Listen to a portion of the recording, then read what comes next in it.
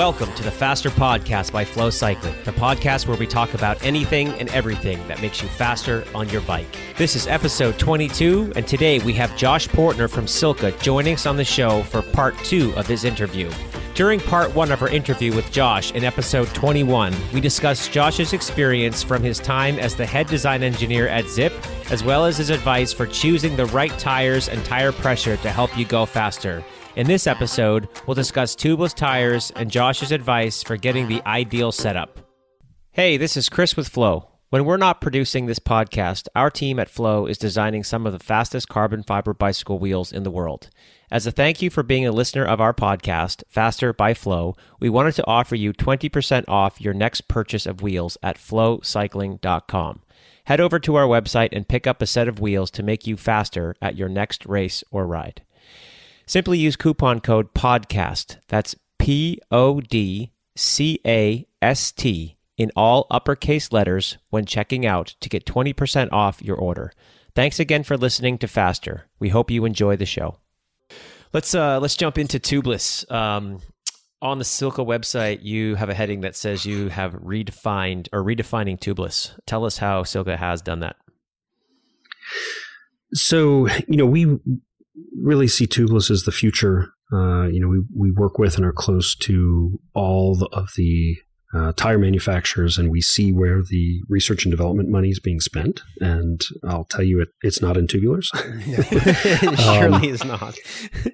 and within some of the companies, I know some of the R&D directors that we work with. I mean, they quite truly have zero budget for clincher tire development. Right. Really? So I think the future, the path is clear. It's one of the areas that I like to tell my team, we would be crazy to try to predict what's going to happen next year, but we actually have a pretty surprisingly clear picture of 10 years out. Yeah.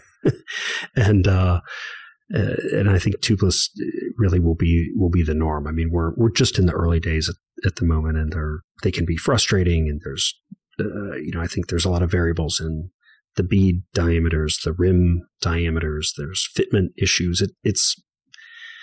But it's very similar to what it was in mountain biking 20 years ago. And I think now we all know how that ended up. And similar, you can trace it back to, automobiles.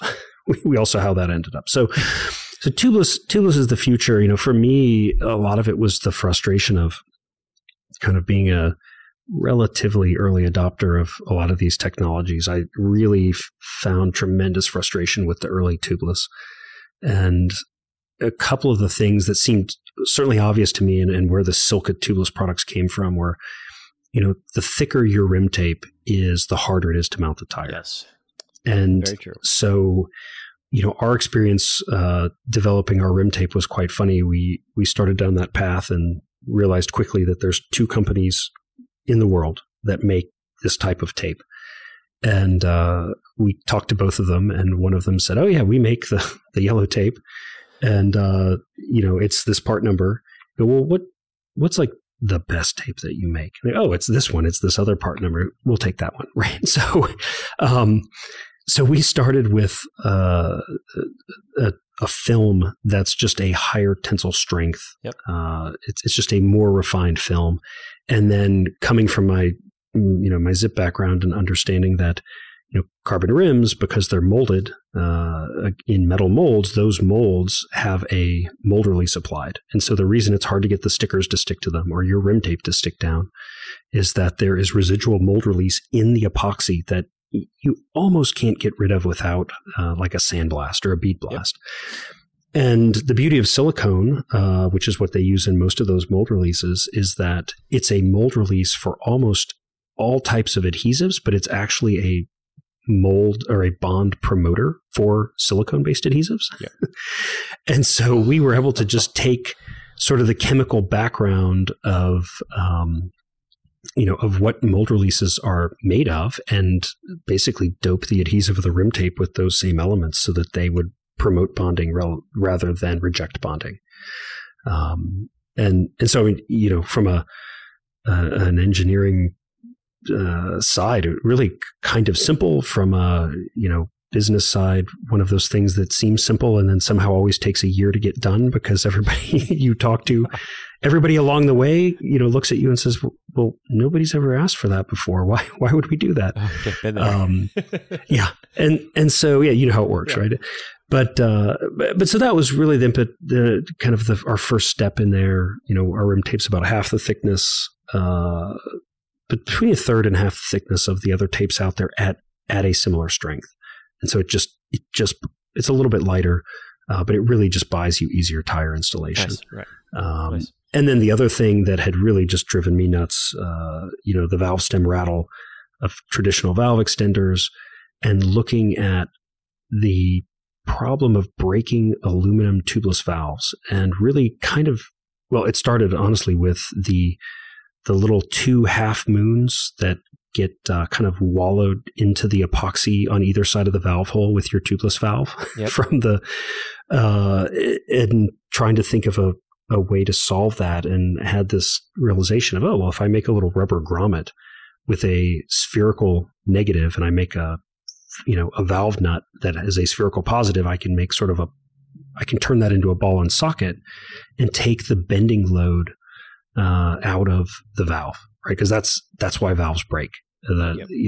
As you guys know, when you make the rim, it's actually pretty darn hard to get the ID and the OD hole in the rim for the valve exactly radially, like on the same radial axis as each other.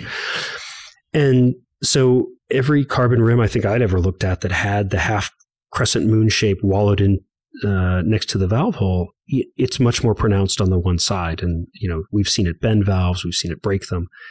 And so that was really how that project came about of, hey, let's make a valve stem and make it ball and socket so that there's no bending in it. And that should eliminate the valve breakage and the valve bending and the other issues that can come with that. Nice. Cool. And then halfway into that project went, well, I'm making this silicone piece, I might as well make it aero. Might as well make it look like something. And so of course it developed into this whole kind of other, this whole other project. Nice. Cool.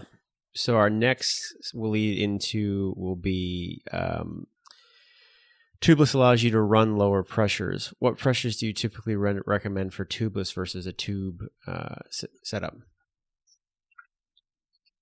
So basically, for road? You can usually run lower pressures with a tubeless tire. How much lower are you seeing tubeless allow you to go with pressures? Like, let's say you get tubes, you're at 80, you go tubeless. How much difference are you seeing? We've certainly seen in the data for a given tire, the optimal pressure really stays the same if you're using a latex tube. Okay. Butyl tubes they skew the rolling resistance data quite a bit. But if a 23 millimeter measured tire has a 85 psi optimal on a surface, I can't say that I can see differences enough to call them differences. Okay. In the data, I think in mountain bike, for sure, it's a huge difference, right? And in cyclocross, I think what we're seeing now, the challenge is really much more related to burping. Yeah, we've got some of our lightweight or lighter weight athletes at like Cyclocross Worlds this year. We're talking pressures in the 18.5, 19 psi range. I mean, it's kind of mind bending. Wow, how low some of these numbers have gotten, and that's probably the one place where tubulars really still have the edge, right, in cyclocross, because it's so low.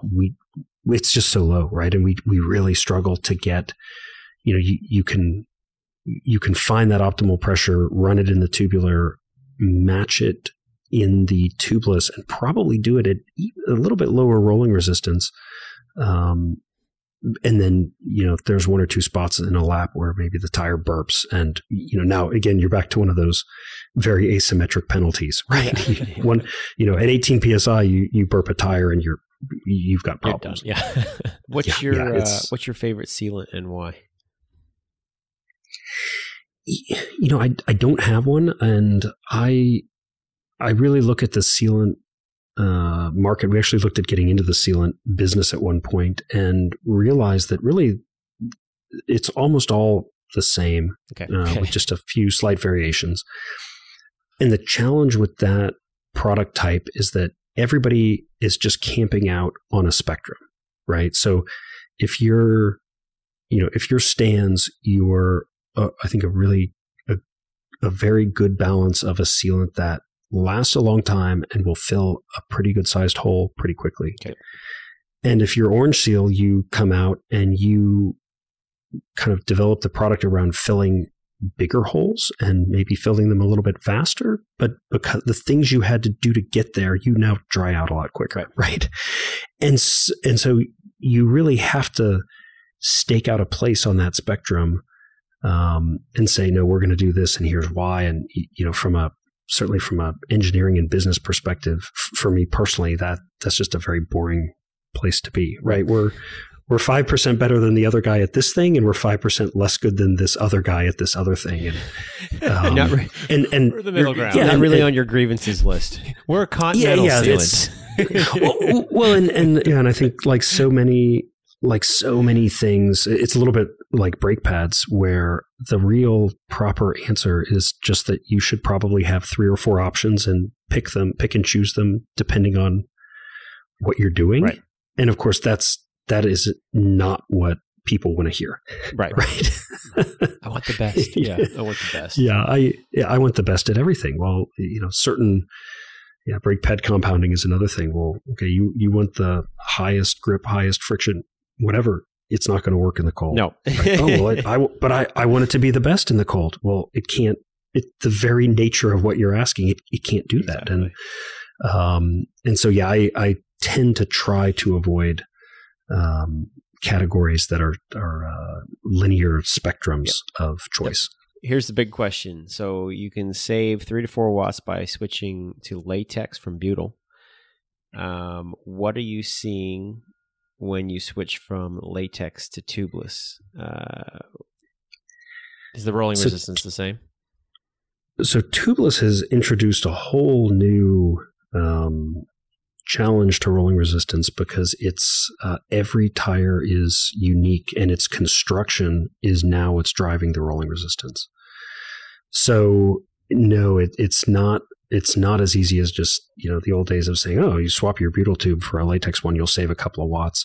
I mean, there are tubeless tires. That the fastest tire really on Earth right now is made by Vittoria. It's their TLR Corsa Speed. Yep. That it's, I mean, when Renee sent me the early samples of that, we ran it and went, oh my goodness. I mean, it just, we reran it a couple times because we thought like the sensors are bad. I mean, there's some, the data, this is just bad data. This can't be possible. And then similarly, there's tires, not to name names, but there's tires where there's a tubeless version and a standard version, and the tubeless version might be 4, 5, 6 watts worse than the standard version. And so we don't have enough consistency in the space yet to really be able to make any sort of blanket statement. Okay. Have you tested the new 5000, the GP 5000? I have not personally tested the 5000. I've got a data set on it from another party. How does it look compared to the TLR Corsa? It's not as good. It's not as good. Now, it's better than the 4000 was. So, I think the 4000 had did a great job of staking out a space where they were durable and puncture resistant enough, and very good aerodynamically, and quite good in rolling. And the 5000, from what I've seen, the aero is maybe a slight step backwards to sideways. And I think a lot of that comes from the fact that it's almost impossible to design a tire for aero. I tried for years. Yep. Tell that story. And it's you can make 1 million prototypes and wind tunnel them and CFD them, and the reality is when you inflate, you got all this stuff stuck together, and when you inflate it, it just doesn't do what you want it to do. And I love the crew at Continental, because they've been very open from day one of like, hey, we have no idea why this thing is so fast. I know. I tell that story too. It's very unintentional. It just worked out that way. Yeah. And I think, there are a lot of things you can do with tread thickness to improve aero, but they have big rolling resistance penalties, right? And so, I think it took the 4000 so long to be replaced because they just had really stumbled into such a beautiful product, sweet spot of, just a beautiful product. So, the 5000, I think I haven't actually ridden it yet, but I think it's going to be, it's an improvement almost everywhere except for aero. Yeah. I think it's a heck of a tire. The TLR is a phenomenal tire in CRR. How does it do with aero and puncture resistance? Not good for either one. So, I think for a lot of athletes, it's almost do your own testing. There's the rolling resistance is incredibly low because there's very little in there to generate friction or prevent punctures. Right. Yeah. It is a racing tire. And I think, as we know, that the challenge with that is,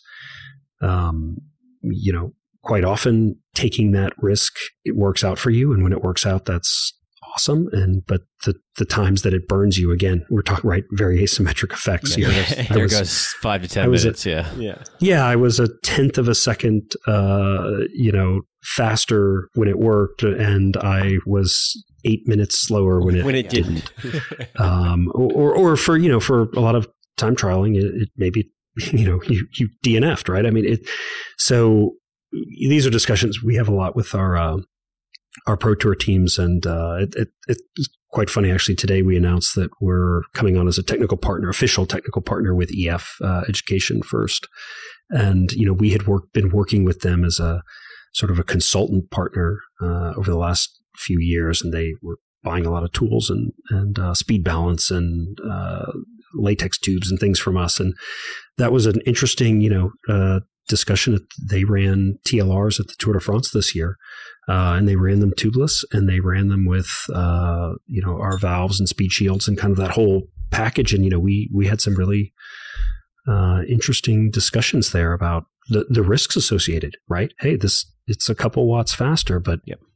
It's if it goes bad, it's going to be bad. And I think for me, I tend to look at myself as I don't care what decision you take, but I just want you to be fully informed. Yeah, right. So from, obviously tubeless has been well adapted for mountain and certain things like that. From a road and tri perspective, it's been much slower. Is that something that you recommend for road cyclists and triathletes? Is a tubeless setup? If you're tech savvy and you like working with your equipment, and you don't mind spending the time with it, I think it's a fun experience personally. Okay. Honestly, it's a very Josh Porter answer. Yeah. Well, so, I'll take myself, when I was racing and training, I worked on my bike obsessively, and I really enjoyed it. And I still, if I have the opportunity, I love wrenching on bikes. When I travel, I was just in Majorca at various team camps working with our teams. And, I love if they'll let me, touch the tools and work on the bikes. I love it. This coming from the guy who makes the tools, they should let you touch them for sure.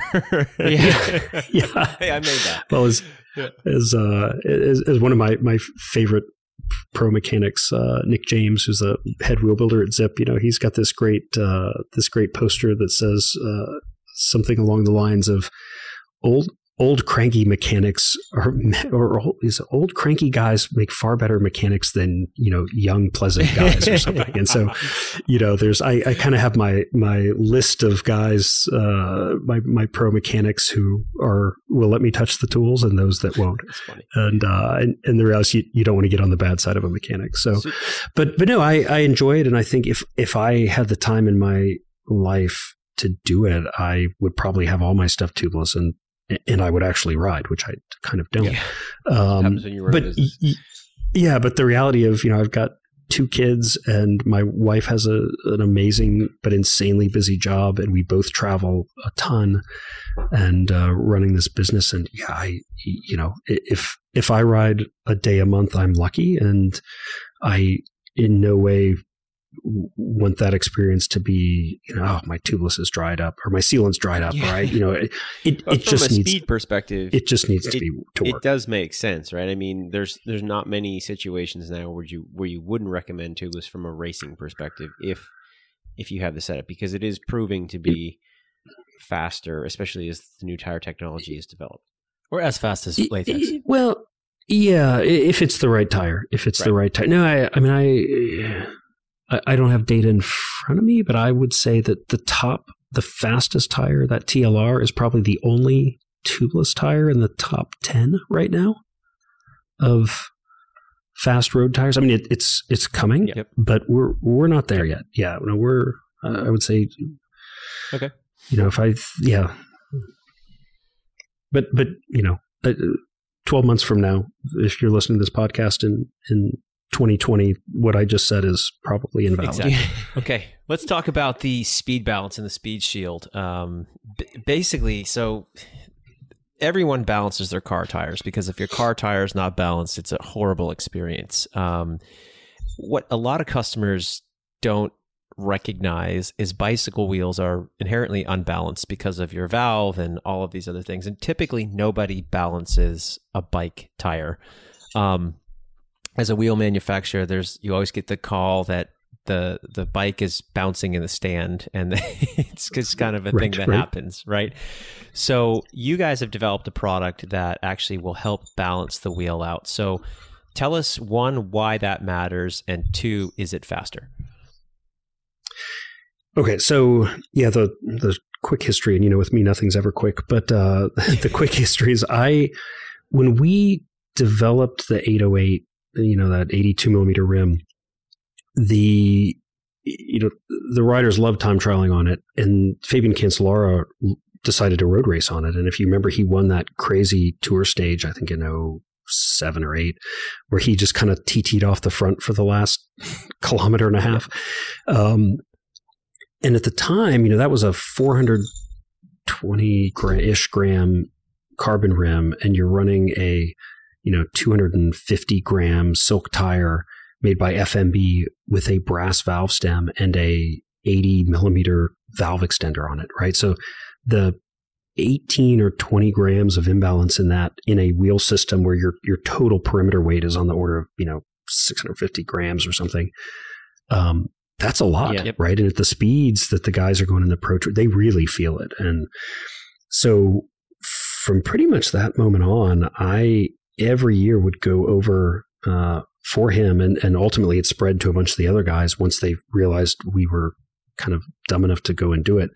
And we would, I would spend probably 3 or 4 days at each of the service courses balancing wheels for the tires the guys are riding. And I think, the challenge, as the manufacturers have, is I could balance the wheel, but I don't know what tire and valve stem or tire tube valve stem setup you're going to put on it. And so I really can't, without dictating to you what tube and tire to use, I can't make this decision for you, right? And so as the wheel manufacturer, we put a handful of grams of counterweight there and hope that that's good enough. But it really is depending on these other factors. You think of like the latex tubes, they're sleeved together at the valve, so all of your overlaps in the system are at the valve. The valve stem has a butyl flange that's used to bond it to the tube itself. Then the valve stem. Then if you use an extender, the extenders have overlap where they have to thread together. And so it's pretty common to have 10 to 15 grams of imbalance there. And, it's hard. It is very hard to quantify the losses there, because we're talking sub-watt, right? And anything in a cycling system that's sub-watt is very hard to find. Even in the wind tunnel, right?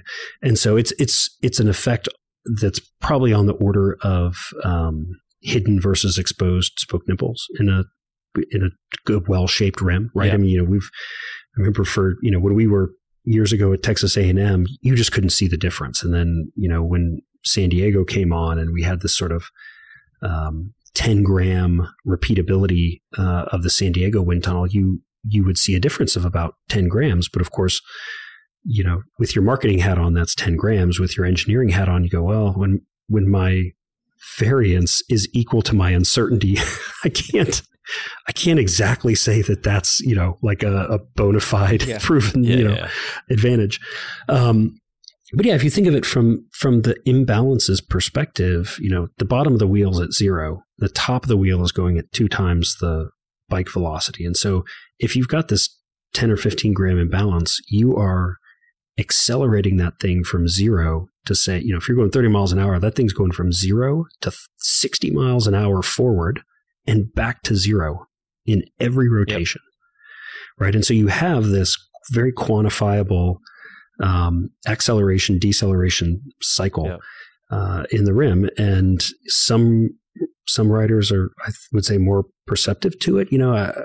A lot of our track guys, or actually just had a meeting yesterday with some riders who are going over for some 6-day racing in Berlin. And one of the guys we work with, Matt Giddings, is this amazing, he races in the paced Derny competitions. And so the average speed for these guys is like 54 miles an hour. I mean, it's insane. And yeah, if you've ever seen it, it's unreal, right? They're pacing a motorbike and they're racing each other. And you just watch it. You're like, my God, these guys are like, how are any of them alive? Yeah.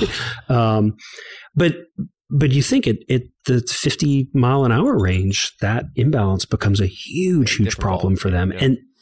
And then on top of that, they're on these, very smooth wooden tracks. And so there's no sort of external noise to hide the balance effects, right? I mean, they really feel it. And so, I would say today, probably the top 3 or 4 teams, they all balance the wheels. They all largely probably do what we did in the old days, which was a little bit of clear silicone, RTV silicone caulk in a spoke hole and a couple of ball bearings or something. I think pretty much every wheel manufacturer in the Pro Tour has a no speed shield or a no speed balance clause in their team contract, because the consumers still see that as a wheel problem. Okay. Right. And I think, if you're a Specialized or a Zip or whoever, you don't want it to seem like you have a problem that this Silca product fixes. But the reality is it's not a wheel problem. Okay. No, right? it's yeah. Okay. Last question before we get to our famous Watt Point question, and that is the speed shield. So you guys have developed a little arrow fitting that goes over your valve stem. Talk about that and how much time can it save you? So Speed Shield, yeah, the little arrow guy, it covers about 10 millimeters of valve stem. It eliminates rattle. It seals out the moisture. Kind of looks cool, but it's one of the things that, before I left Zip, we were developing the wavy, radius wheel, what's now the NSW. And so we'd been working on that for, probably 18 months when I left, and had, even just seen with, if you took, clay, right? Wind tunnel clay, and you could, build these protrusions onto the rim, you could actually increase stall angles. And so I'd kind of had the idea in my head for a while when we started. And a speed shield on its own is probably on the order of 0.6 watts in the wind tunnel, right? Because you're covering 10 millimeters of a round thing, which is just a very bad shape. Again, 0.5, 0.6 watts in the tunnel is hard to really call conclusive, but if you match it with a speed balance, you will consistently see about a 10 to 12 gram savings in drag, which is right on that order. We're roughly in that like 9 grams per watt at 30 miles per hour sort of okay, cool regime. So yeah, right about a watt. All right. So here's the last question that we ask every guest, and the idea, we call it the Watt Point question, and the idea is that if the listener follows the advice given by the expert on the show, how many watts is that worth? So we always base it on a rider with a 300 watt FTP. In this case, it may not be quite relevant to the FTP, but let's go with the optimizing tire pressure for both aerodynamics and rolling resistance. So in your experience, how many watts is the right tire pressure worth? going from like a bad setup to the optimal setup?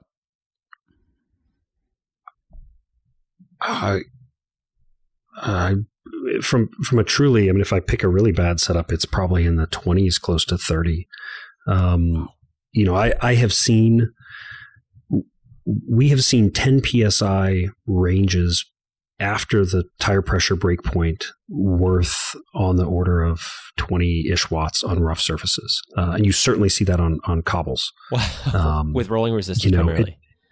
With rolling resistance. Yeah. I mean, you think of, post breakpoint on cobbles. Yeah. You can see 20 watts over 10, 15 PSI. And then aerodynamically in there, you're probably, I think the challenge is that the aero effects, from my experience, you tend to see at the high pressures. Yep. And then the huge deltas in savings for rolling resistance tend to be on rougher surfaces where you'd naturally be at lower pressures.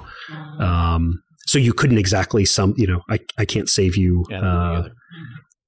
8 aero watts at high pressure and 20 rolling resistance watts at lower at the same time. But and I think paying attention to it, you could probably consistently on a daily basis at your next event or race, you're probably consistently in the 12 to 15 watt savings range by paying attention to both of those. Yeah, it's real. It's very and again, I think it's one of the reasons the Boras and the Skies and the EFs of the world have brought us in, right? I think it's for me, that's been, I think, the most exciting part of this Silca journey is taking this stuff that really wasn't being thought about or talked about and sort of mainstreaming it. And a general rule of thumb is lower is always better than higher because of that break point, right? So if you're going to shy one side, go a bit lower.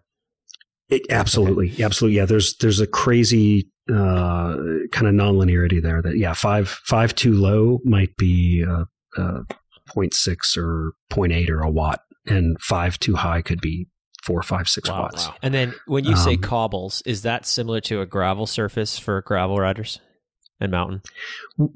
Yes. Yeah. And again, not all, how do we define gravel can be a challenge, but yeah, absolutely. I think of, one of the most punishing surfaces from this perspective that I've ever seen is the flint, the kind of embedded flint in that dirty Kanza soil. Okay. Right. In a way, it's you're not riding on sort of a loose packed, uneven surface. You're riding on a relatively hard packed, smooth surface where you have these fixed protrusions that you're kind of running in. You're impacting. I live in San Diego and ride on parts of that course all the time, so I know exactly what you're talking about. And that can be just amazing. The asymmetry in that data. I mean, I would say for a lot of surfaces that our hockey stick graph, the sort of blade of the hockey stick out to the right, it's somewhat steeper. Maybe twice as steep as the left side of the graph, right? Okay. But on some of these, and particularly on like the cobbles of Roubaix, some of the stuff we've seen on the Kanza course, I mean, the steepness on the right side of the curve is crazy. It's not quite vertical, but it's very steep. And you can easily be 10, 15 watts. I think that I've got a cool. I'll have to pull out. I've got a cool slide we did after Fabian's win at Roubaix in 2010, looking at the sort of the sum of all of the watt savings we were able to find in our testing. And the graph of his tire pressure to speed was amazing. I mean, it just, every time we lowered the pressure, he just went faster on the same watts. And it literally just is faster, double wheel broken. That's crazy. Yeah. Wow. All right, man. Well, this has been an awesome episode. Very cool information, some great stories in there. Where can listeners learn more about you and Silca?